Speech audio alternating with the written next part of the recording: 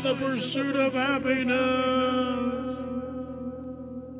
Hi, I'm Mike, and this is my podcast about my personal pursuit to happiness. So I want to welcome you guys back this week.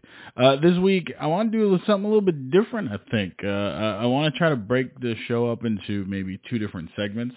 We're going to talk about maybe the first segment, not maybe. The first segment is going to be kind of a recap of something that I did this past week. Some of you may know what's coming if you've been following me on the Instagrams and whatnot. But I had an incredible experience on Sunday.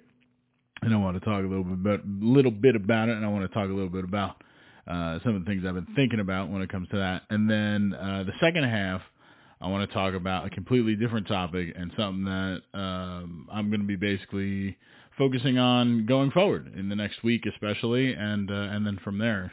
So maybe this will be a regular format where I kind of recap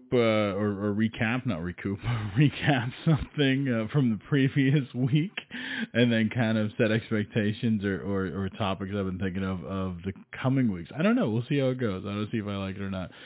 Before we dive in, though, I do appreciate you guys listening to me. If you do enjoy this, obviously remember, anything I say is for entertainment purposes. I am not a medical person. I am not recommending anything. I am not giving you any medical advice whatsoever. Also, please do not take any offense to anything that I say. I'm not putting you down for if you think something different than I do. That's perfectly fine. If you have something that is working with your pursuit of happiness, and I say, well, I'm not going to do that, that doesn't mean you should not do that, okay? It's all about pursuing our own personal happiness, and I'm just a dude here that found an outlet for myself to basically talk to myself and talk ideas out loud, which has helped me kind of recognize things about myself, because when I talk to myself in my own head, and when I actually say things out of my mouth, it becomes two different worlds. So hopefully you guys enjoy this. If I am entertaining to you, please feel free to share, with friends and other people and have them listen as well. You can always reach out and have a conversation with me. Also, if you do want to reach out to me, you can reach out to me at mikeshappiness@gmail.com. That's mikeshappiness@gmail.com. Or feel free to call and leave a voicemail at 678-506-0399. Again, that's 678-506-0399. But feel free to reach out. Let me know how I'm doing. If you hate me, feel free to tell me. That's okay, too. If you love what I'm doing, please let me know. If you just want to talk about anything, if you'd like me to bring anything up on the show or anything along those lines, please feel free to send an email in or a voicemail. I would enjoy that. Enjoy hearing from you guys and what you're thinking so far.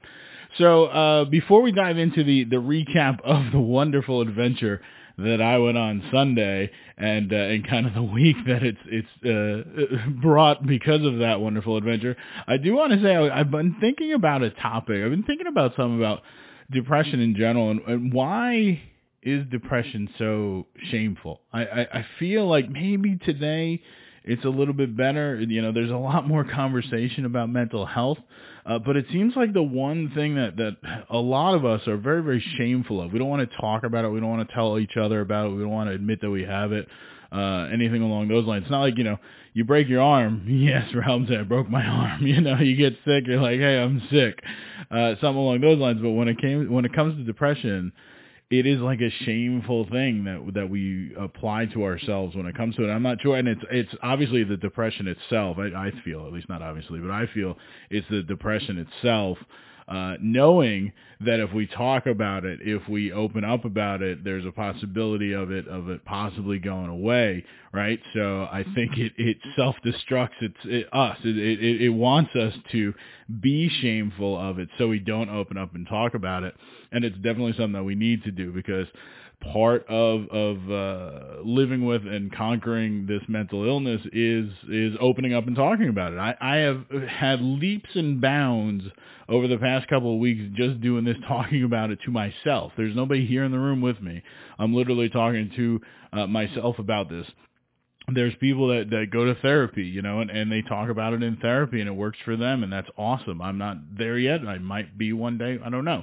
We'll see.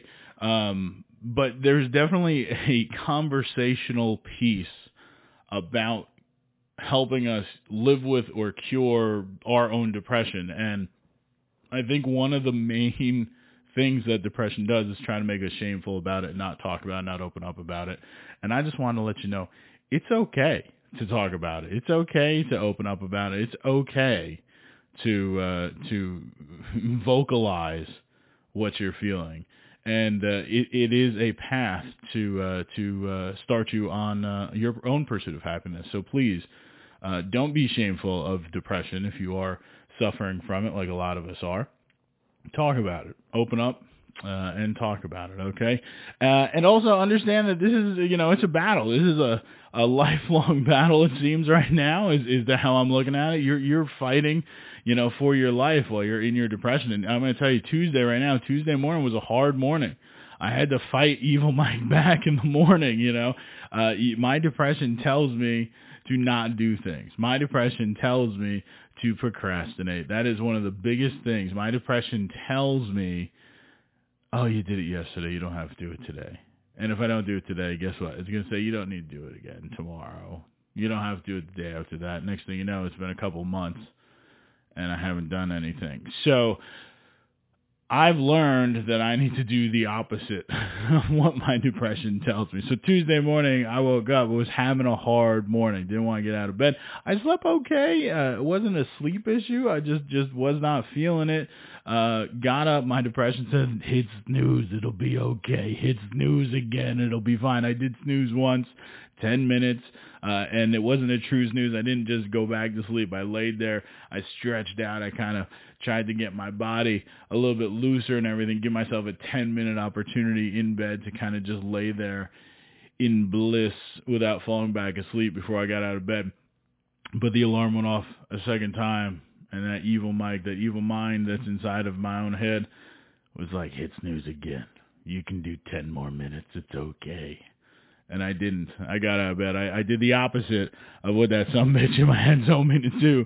And I got up, and I put my socks on, and I put my shoes on, and I did my walk in the morning. And I tell you what, it was the best decision that I could have done, because the rest of Tuesday went much, much better. It really broke that cycle that would have persisted into Wednesday, Thursday, Friday, who knows how long.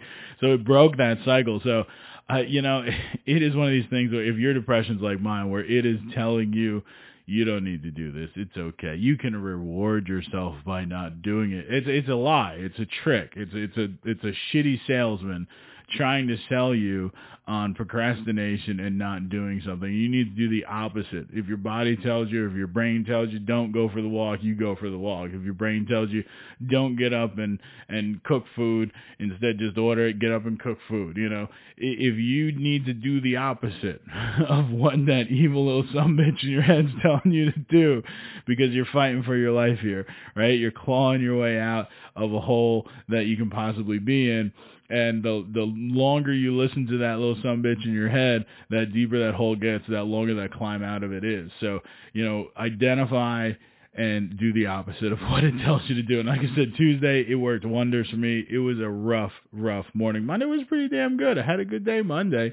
But then Tuesday, like I said, I just woke up with that little sumbitch in my head, like, hey, you could sleep more. It's okay. I'm like, no, I should get up and I should do this because it is helpful. And I did, and I got out and I did my walk. I did not, actually on Tuesday, I did do a little jogging and running as well, just to kind of beat that enemy mind down even a little bit more. So there's that. I did invest in some actual quality shoes today because my knee hurts and my feet have been hurting, because I've been using some old-ass New Balance trail hiking sneakers that are just not good. They have horrible inserts in them. So I did go out today and had a great experience. If you're in Georgia, Big Peach Running Company, what an incredible experience. Incredible company. Went in there. It was small groups only. They only allowed 5 people in the store where I was in Kennesaw. Worked with a guy named Billy, young guy, who's a runner. And I was like, he's like, what can I help you with? I'm like, I'm looking for shoes. And he's like, oh yeah, what kind of running you do? I'm like, I don't know. I just started, man.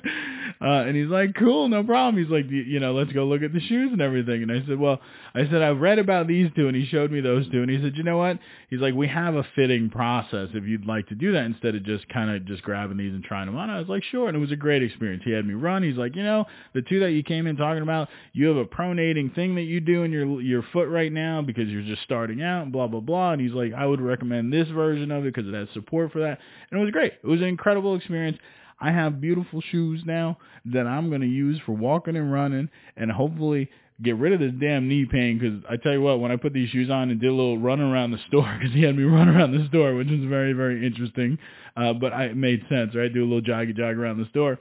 And it was amazing how I tried on, I think, 4 different shoes, 6 different ones, and how the one that I did pick, and there was one other one, that all of a sudden my knee pain when I was jogging around the store was gone. So it's pretty damn amazing, the proper equipment for what you're doing. So it's a commitment, right? I've invested now in some equipment to continue my walks. Now, granted, I am a gear whore.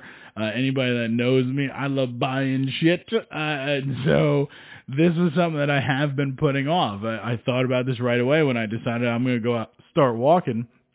I said to myself, I need to go buy proper shoes. And then I said to myself, no, you don't. You have sneakers already. Just use those. And then I have been using those.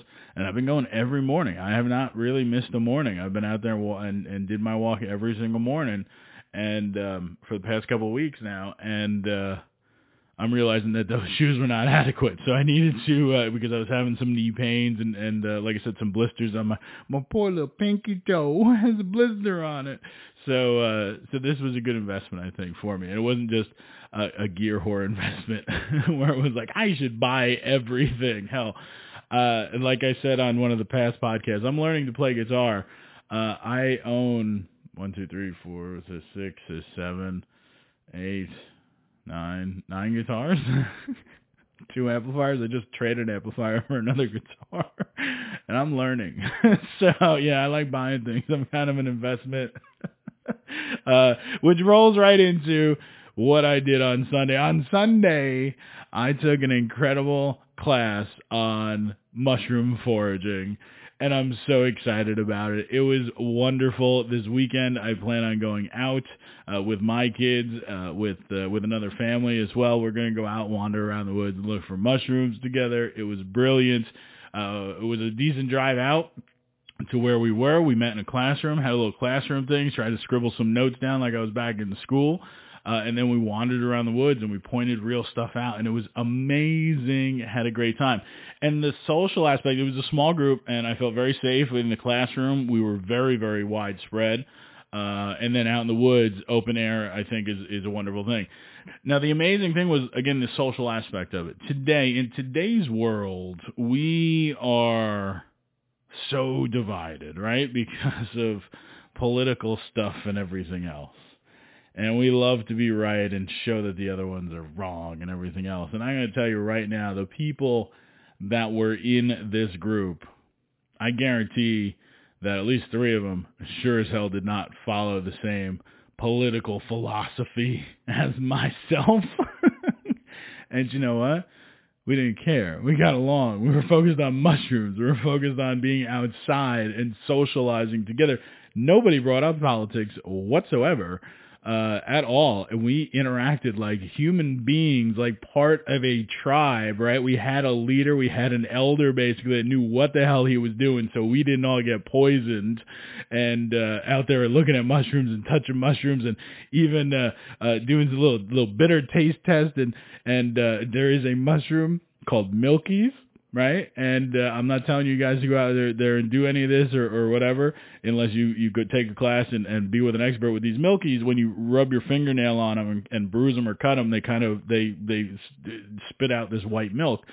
And some of them are very, very delicious, but there's a large portion of them that are, the white milky stuff is hot. Like you put it on your tongue, and it's not like a spicy hot, like it's a chemical burny feeling, like you put a drop of boiling water on your tongue type of thing. So they're called hot Milkies. So I decided that that's going to be my new nickname. So feel free to call me hot milky. From now on, I'm going to get a mushrooming shirt made with a name tag that says hot milky on it. So, but we had a brilliant time. It was wonderful. We learned so much. And like I said, this communal spirit that humans have, we would not survive. Our species would not have survived if we had this greed, selfish mentality that we seem to have in today's world. We are a communal species. We are a tribal species, right? That's how we became what we are and how we are. Again, we would have died out if we did not have communal tendencies and everything else. And this was exactly that. This was a communal tribal experience, right? Again, we had the elder, the leader, knew what the hell he was doing, gave us information. We were a bunch of bright-eyed, young-eyed pups, right, out there running around saying, "Oh, look at this, oh, I see this, oh, I see this, what is that? Oh, I'm so curious." And it was amazing. It was an amazing experience. It was well worth the money, in my opinion, which was not very much. And I learned he does some other classes too, the same guy. And I call him an elder, but he was not like an old man or something like that. There's participants that were older than him. The elder is a term of respect, in my opinion, as far as his knowledge base goes of mushrooms, because he was just spouting out names and everything, and I'm like, damn, there's a lot to learn. There's a lot to learn, and I'm so excited to learn it. It's amazing, absolutely amazing, okay? So I have been on high alert for mushrooms. I did my walk on Monday, the day after, and I'm looking in the woods as I'm walking around in the park. I'm looking around, and I jumped off a trail, 3-4 times to go look at a mushroom, took a picture of it, picked it, looked at it. It was like, oh, look at this, look at this, look at this. This one's deadly. This one may not be deadly. Who knows? I did not find any milky things. I did not put anything in my mouth or whatever. I just looked, observed, took notice of the top cap, took notice of the stem, the gills, or do they have pores underneath? I took note of all that, took pictures and everything else, and kind of got excited about that. It was amazing. And I tell you right now, what's going on is I have the reticular activator going, right? Reticular activator. If you don't know what that means or what a reticular activator is basically it's part of our primal brain, right? It's a piece of our brain. It's a piece of the way that we were built to function that creates hyper, I don't say sensitivity, but hyper awareness of certain things, right? All right, great example. You're looking at cars. I've never seen a blue, I don't know, whatever, a blue Subaru out on the road, WRX. I never see those things. I look at one, I buy one, I drive it home. Every fifth car is a blue Subaru, right? That is a reticular activator. That happens all the time. Again, so now that it's not that you've never noticed them before. It's just you've never paid attention to them before because your brain was just a car. Well, now that I own something like that, or now that I've been looking at something like that, now that I've been researching something like that, it heightens that awareness of it. Your brain knows, hey, this is something you should pay attention to because it's an important thing that's going on right now. So it's called the reticular activator, right? And I love the reticular activator. And it goes across the board, so my professional job,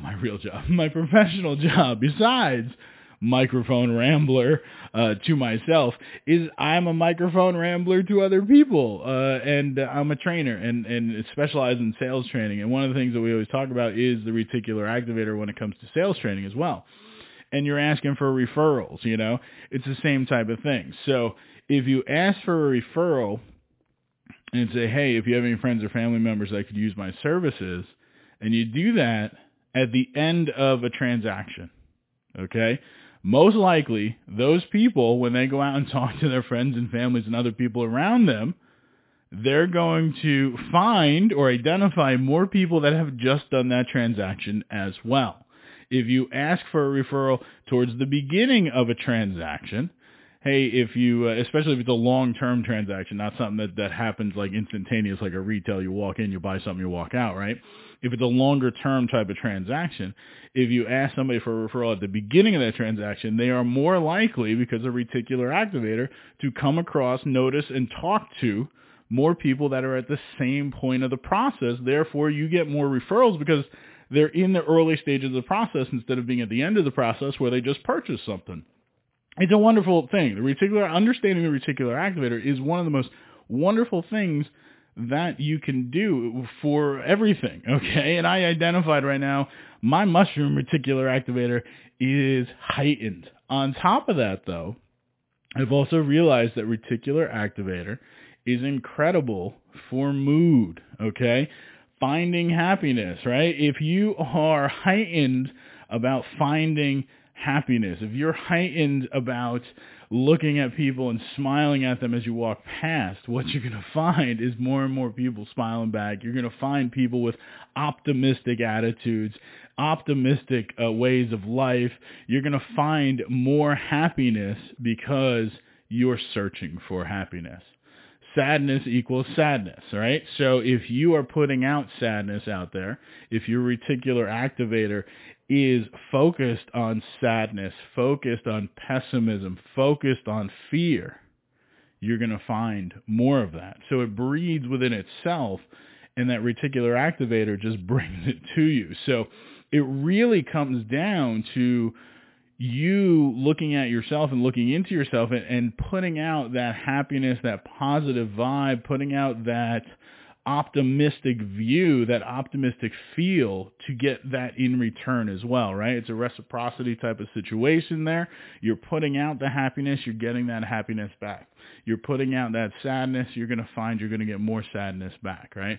So it's an incredible revelation that I've had with reticular activator, not just, I've always looked at it, like I said, as part of my job as a sales-focused type thing, because it's been a huge, huge implementation in part of my sales training.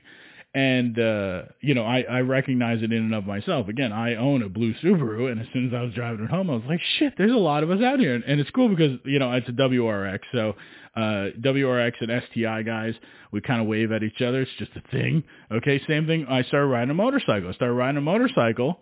And it's one of the most important things you could ever do is ride a motorcycle, because now you see all other motorcycles. It's one of the biggest issues out there on the road. People in cars and everything else don't recognize motorcycles. They don't see them. They don't recognize them whatsoever. And that's how accidents can happen, primarily where cars hitting into motorcycles and stuff like that. Well, if you ride a motorcycle, all of a sudden that reticular activator is on high alert, and you notice every motorcycle while you're out on yours and then when you're not out on yours.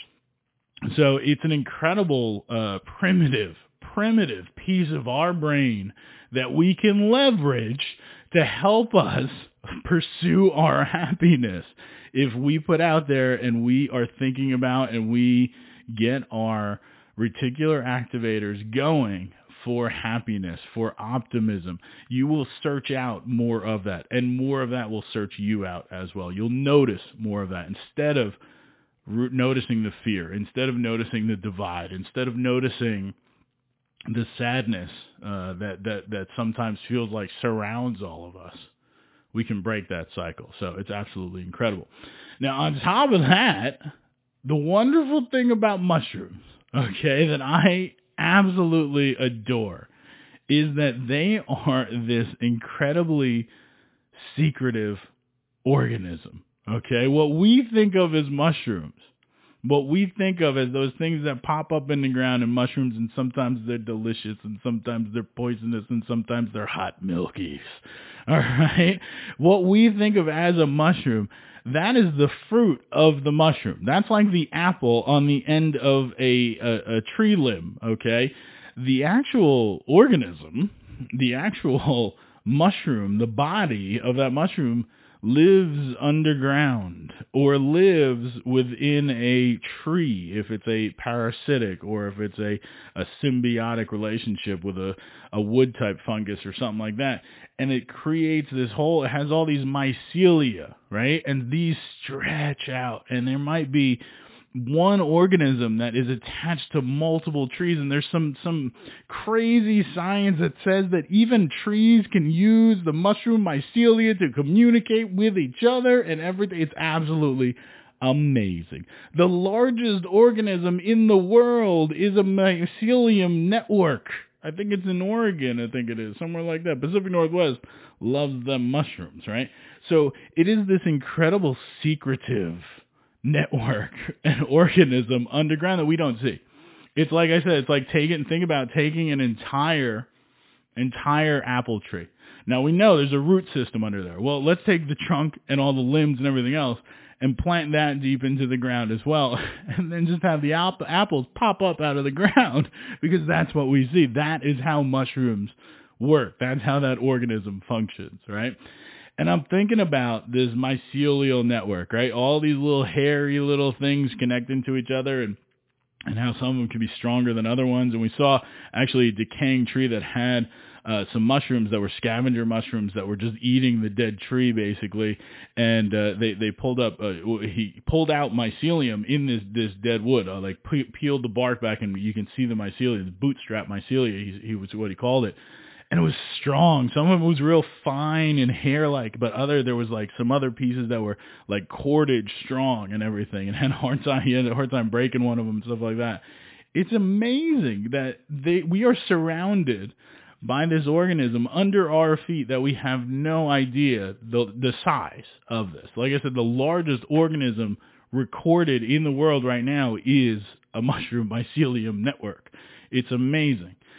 And it's connected, and they have almost a weird consciousness, which is something that is just so perplexing to think about when it comes to mushrooms, that this organism has a consciousness, and it can reorientate itself. So if it fruits out, like there's a great example of like a log, right?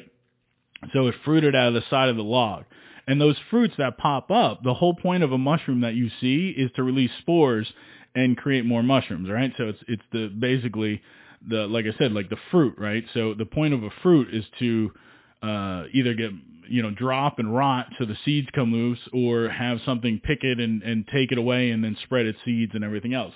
Flowers, they have scent, so they attract pollinators so they can pollinate and they can reproduce and everything else. That's the whole point of the plant world, or the fungi world is manipulating in growth and everything else. So these pop up and they release spores and everything. So there was an example where the log so this was a scavenger type of mushroom. So it ate dead things, like a dead log, and they fruited on one side, right? So the pores on the bottom of the mushroom were facing down, because it wants to shoot those pores down. It wants the spores go to the ground so it can kind of go from there. Well, the log rolled, and all of a sudden the mushroom realized that the log rolled and we're not facing down anymore, and it refruited again in the way that gravity would have the spores going down. So there is a weird consciousness, and I think a lot of plants have that. If you watch a time-lapse of plants, they follow the sun. They bend and follow the sun. Sunflowers, watching the big, beautiful faces of sunflower follow the sun is amazing. And I don't know if you want to call that a consciousness, and there's a lot of work in the mushroom world that talks about it's a very philosophical world of understanding consciousness with mushrooms. If you look back, there's definitely theories on how organisms we're like 33% mushroom, basically. So organisms have split from the mushroom, from the fungi kingdom and everything else. So we grew one way, they grew a different way. But I have this theory with this mycelial network, right? And I want to pretend and talk about, I don't know, I was walking the other day and I was smiling to people, and that's what I do. It's what I do. When I'm happy in the morning, I'm out there. There's an incredible group of people that I'm seeing on a daily basis out there walking too. Some of them are just as unhappy as me sometimes, especially uphill. We can see each other's faces and stuff like that. But I try to smile at everybody, and I say hi, or I say good morning as I walk past, or I nod, and I get a lot of it back. I get a lot of smiles back and everything else. And I want to pretend, right? I want to talk about there's this spiritual mycelial network that humans have. You just can't see it because we're all interconnected through these spiritual threads and these spiritual kind of things, right? And that allows us to communicate in nonverbal ways, and it can take a smile from a passing stranger and uplift your spirit and try to spread that through that spiritual mycelial network that connects all of us somehow in some way. Now, I'm not a religious person whatsoever, and this was one of these things where it just kind of hit me, and I was like, this is silly. I have mushrooms on the brain. I don't have mushrooms on the brain because I haven't found mushrooms, and I'm still considering microdosing. That's a whole different topic. But I don't have mushrooms on the brain, and yet I have my reticular activator thinking about mushrooms and recognizing mushrooms around me and talking about the structure. And all of a sudden, I had this delusion, epiphany, vision, I don't know what you want to call it, of this weird spiritual mycelial network that we all have, how we're all connected. And through simple, non-verbal communications like a smile, like a head nod, like a wave, can truly, truly help our brothers and sisters and our spiritual ancestors and everything else as far as our days go. And smiling at somebody is such an important thing, or waving or acknowledging their existence is important. And I think today especially, it is more important than ever that we are using this spiritual mycelial network to connect with each other in positive ways, turn our reticular activators into the happiness mood and mode, and we can just drive and bring happiness to everything instead of the fear and divisiveness and just hate that is consuming our mycelial network, our spiritual mycelial network that we're getting from TV and everything else. Go outside, go for a walk, smile at people that pass you, wave at people that pass you, and I guarantee they'll smile and they'll wave back. And if they don't take it personal. Maybe they haven't experienced that yet. Maybe their spiritual mycelial network is so dark because they've been so poisoned right now with the hates and with the fear and everything else. But if you do that enough times and you see that person out on a walk enough times, they will acknowledge you back and they will smile back at you. And hopefully we can restructure the spiritual mycelial network that connects all of us to bring happiness to everybody. I appreciate you guys listening to my crazy rant on mushrooms. If you have an opportunity, look into mushrooms. They're some amazing organisms, all right? That brings me to topic number 2 for the day. The second topic I want to talk about with you guys is mindfulness, all right? Kind of an interesting topic to piggyback off of that little spiritual mycelial network rant that I just went on, which I really did enjoy, and I thank you for listening to that, and hopefully you enjoyed that as well. It was I had some notes. My notes were very simple, and it turned into something I really, really enjoyed, and I can't wait to listen to it back. But mindfulness. Now, last week I talked about how the act of me walking in the morning, I'm feeling like it is a meditative situation, and how I looked it up. And yes, active meditation is a thing, but it does not really replace an actual mindful practice and steady meditation. So, first of all, let's talk about what the hell mindfulness is. So the definition of mindfulness is the quality or state of being conscious or aware of something. Okay, I like that. It's pretty damn vague. The quality or state of being conscious or aware of something. Also goes on to say a mental state achieved by focusing one's awareness on the present moment. Okay, so mindfulness is living in the now. All right, mindfulness is making a decision to think before you say something. Mindfulness is the opportunity for you to listen before you speak. All right? Mindfulness is the present and being in the present and being aware of the present. And like I said, active meditation, walking, running, exercising, people that are training for something, they go into these activities and they definitely go into almost a meditative state. But it's not necessarily a mindfulness meditation. It is a physical meditation for the body. It is like I said, an active meditation, and it can definitely excel your training and everything else, and give you a euphoric feeling, and that's, the endorphins or the dopamines or whatever your body is releasing from that. People talk about runner's high. I've never had a runner's high. I've had a runner's sore knee recently, but not a runner's high. I don't know if I've ever ran long enough to get a high, except for maybe the hyperventilation that I receive when I first start running. Before I build my cardiovascular system up. But that's what, there's a meditative state that you can achieve from that and everything else. Now, a practice of mindfulness typically is a byproduct of meditation. Now, do you have to meditate to be mindful? And the answer is no, absolutely not. You do not have to. Meditation, though, is a practice where the results are typically mindfulness, okay? And this is something that I have struggled with. I suck at meditation. And this past week, I really, and the reason why I brought this up and the reason why I wanted to start talking about this was because I thought I found this active meditation thing, right? This walking thing, this meditative walking type of thing. I was like, this is great. This is how I can meditate. This is awesome. And I started looking into it deeper and deeper this week, and realized that, active meditation is a thing, but it's not the same. It's not the same as an actual mindfulness practice or steady meditation, that sort of thing.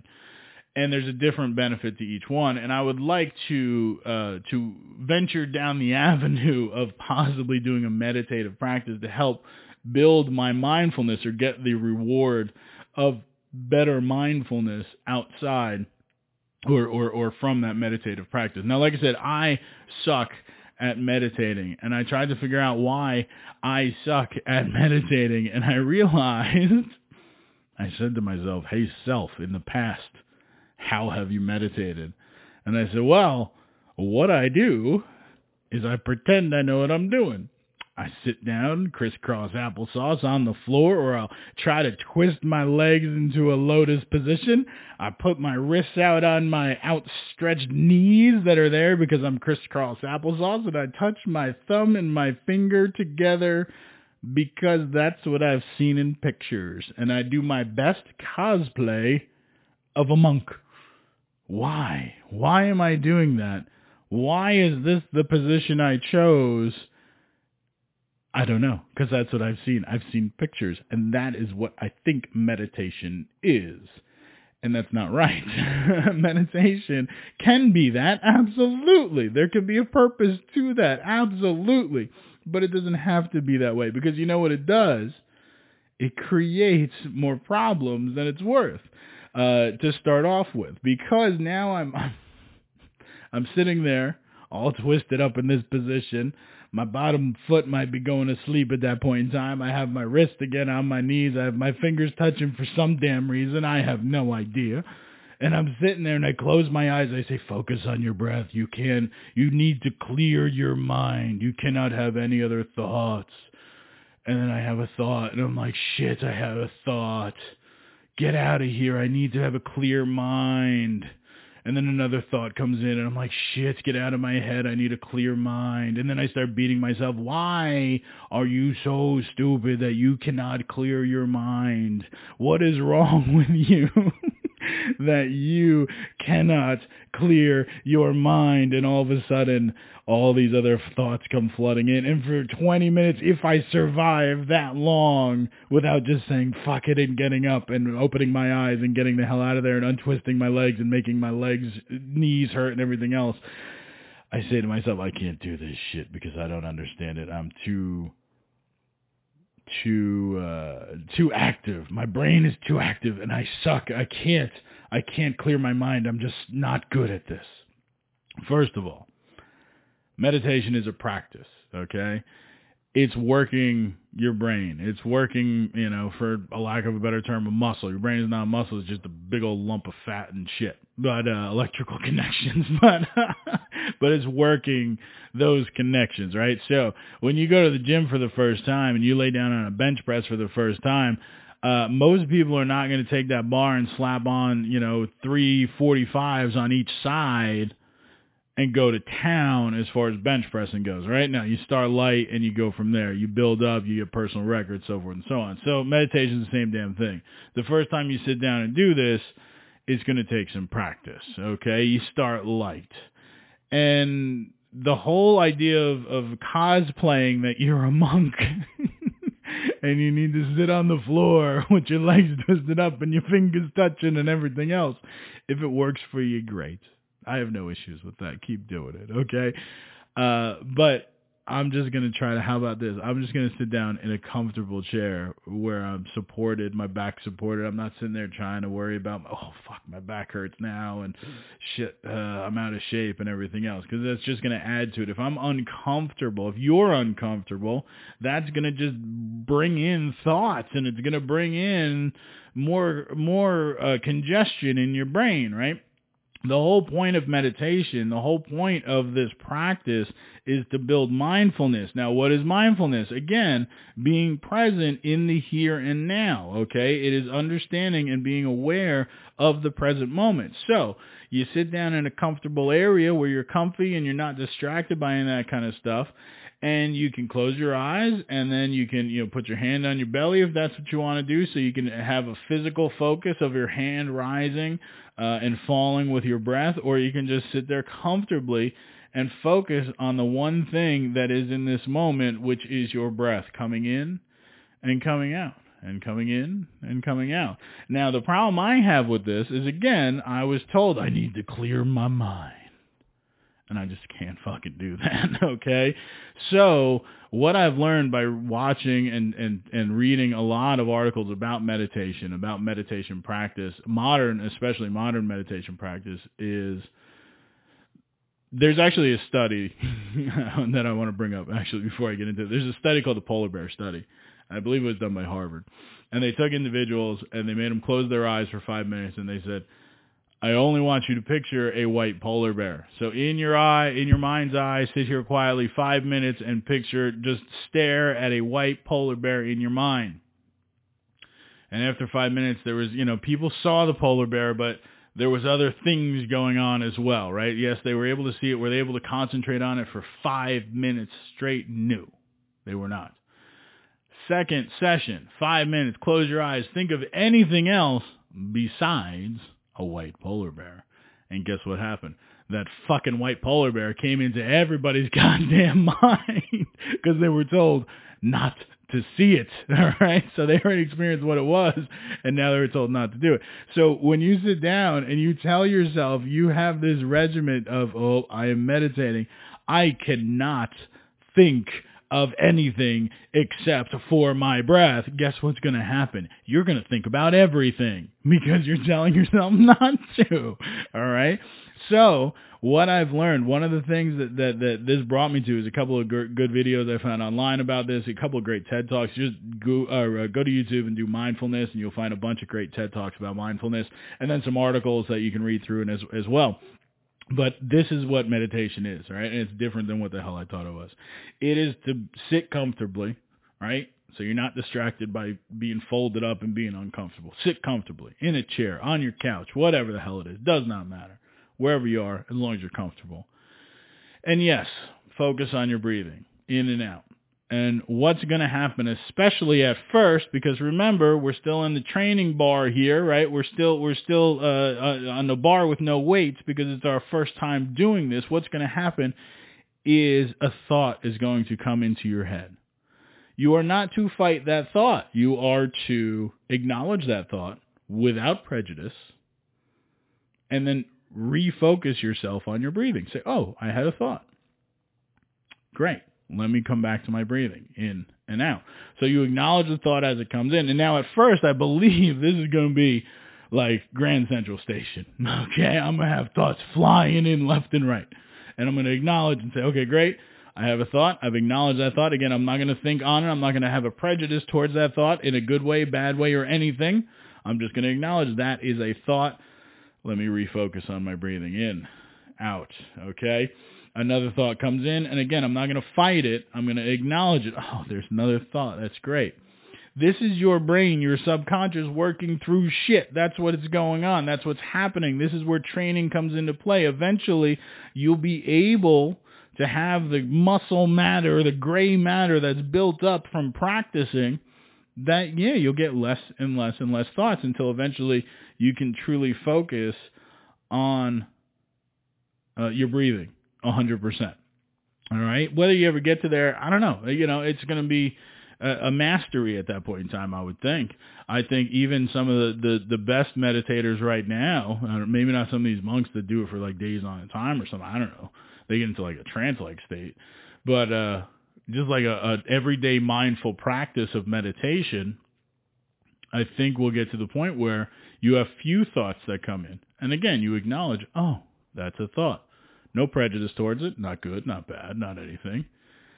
And you recenter yourself back on okay, I had a thought. I had a thought. Let's purge that thought. I need to purge it out of my head. Why can't I get rid of it? Oh my God, all I'm doing is thinking of that thought. Right? That's the difference. That is the big, I think, leap. And we'll see how this happens. I'm going to be doing this week. I'm going to report back next week. I'm going to try to do this every day. I'm going to start with 10 minutes, see if I can do 10 minutes. And then I'm going to try to boost it up to 20 minutes and get a 20-minute practice in a day. And again, what this is about is bringing mindfulness. Now, how does this create a practice of mindfulness, okay?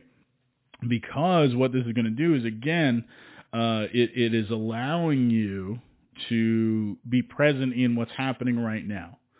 It's allowing you to be able to handle incoming thought. It's allowing you to recognize without prejudice there's an incoming thought that needs to be dealt with or recentered from.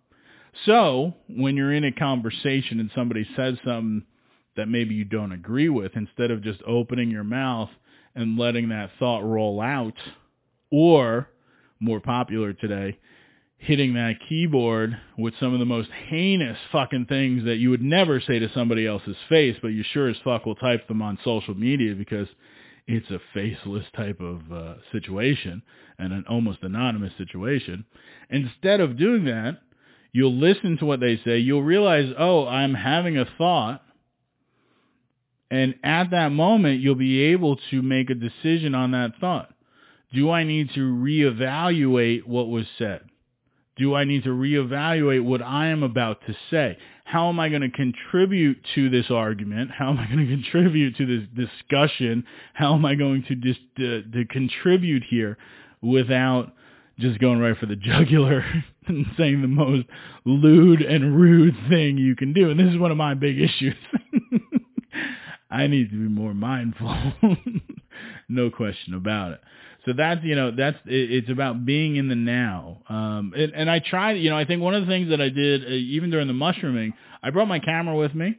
I was going to take some pictures and everything else. And it was more about originally I was going to take some pictures of mushrooms for identification purposes. And I took a picture of one mushroom, and you'll probably see it as the cover art of this episode. It's called the Golden Rishi.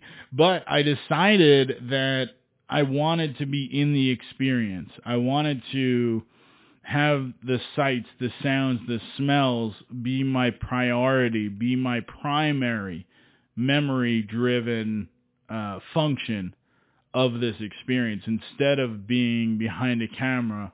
And I'm even though I have a point-and-shoot camera, I still go to manual mode, and I'm one of those guys that's like, oh, I got to change my ISO, I got to look at the light meter, I got to do this. I can't just keep it on auto and snap pictures typically. It's just not my gig. I don't know why, because I'm a gear whore, and I need to understand the gear and how to use the gear. So I fall down photography rabbit holes, and I'm like, I only shoot on M for manual, and I only shoot RAW. as far as file format goes, so I can color grade it later, and I'm not losing any highlights and I'm not losing any shadows. Okay. So I decided not to be preoccupied. I'm not saying that, I'm going to throw photography away as a hobby, because I don't want to use that as a tool. No, of course it's enjoyable, but there was an experience there that I wanted to be fully present for and not, miss something because I was worrying about a stupid camera setting. It's like, now we're in this part of the woods, so there's a shadow here, there's this, that, and the other thing. I didn't want to have to worry about that. So I really did not take many pictures. Like I said, I took two pictures of this golden reishi. One had spores all over it, so it was brown, and one was actually like the golden color. And so very, very cool mushroom.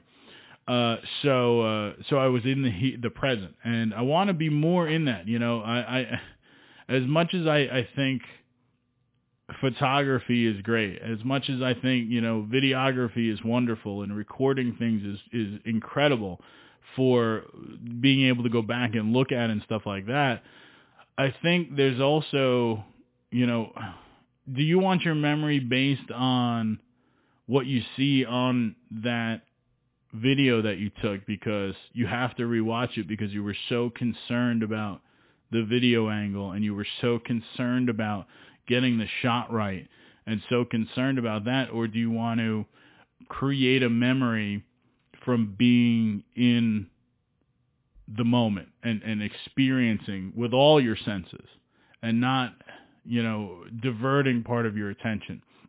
So I think there's decisions that need to be made there. I think, yes, I think it's like my great example is my father. My father videotaped a lot of things. He videotaped my football. He videotaped some wrestling matches in high school.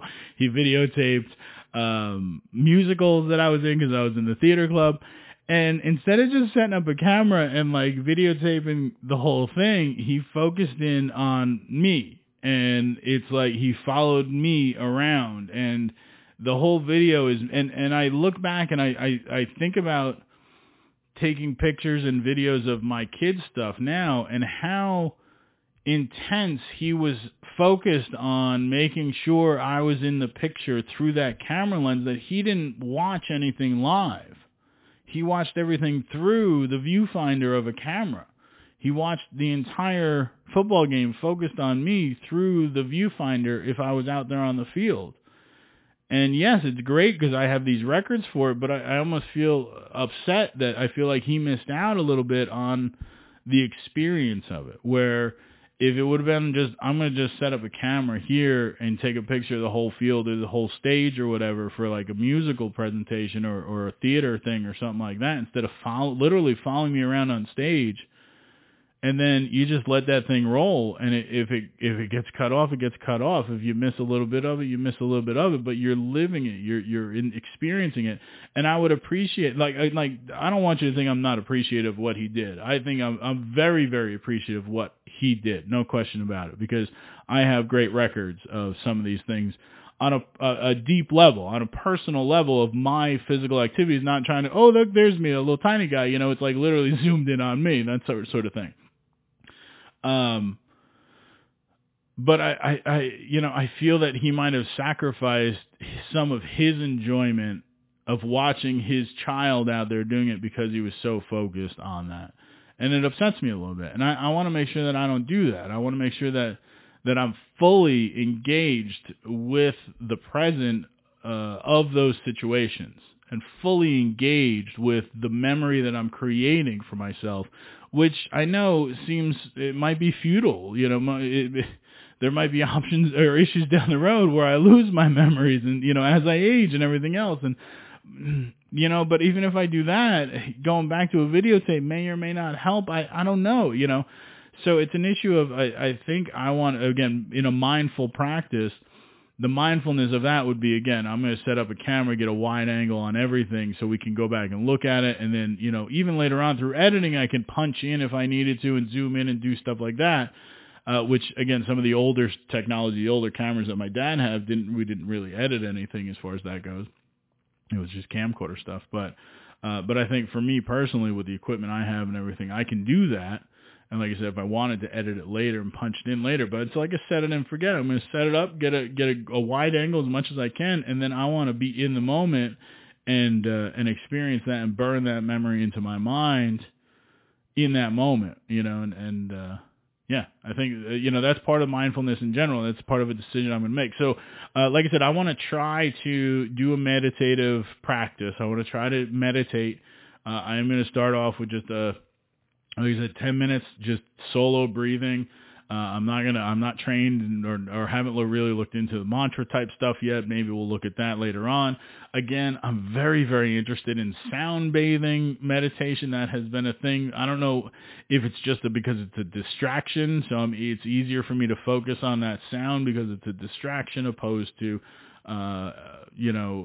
breath meditation where I'm just breathing and focusing on myself. I don't know. There's different options, but I think this week, especially, and I'll report back next week, with you guys on how it went. And if I was able to focus on my breath, acknowledge without prejudice or judgment, a thought has come in, and then refocus back in, push that out and kind of refocus back in. Not beating myself up saying, why is another thought coming into your head, stupid? You're supposed to be blank in thought. Why did that other thought come in? This is your fault. You did this. You suck at this. And beating myself up in that 20-minute period or 10-minute period, which is not helpful whatsoever. It is anti-meditation, I think, in that case.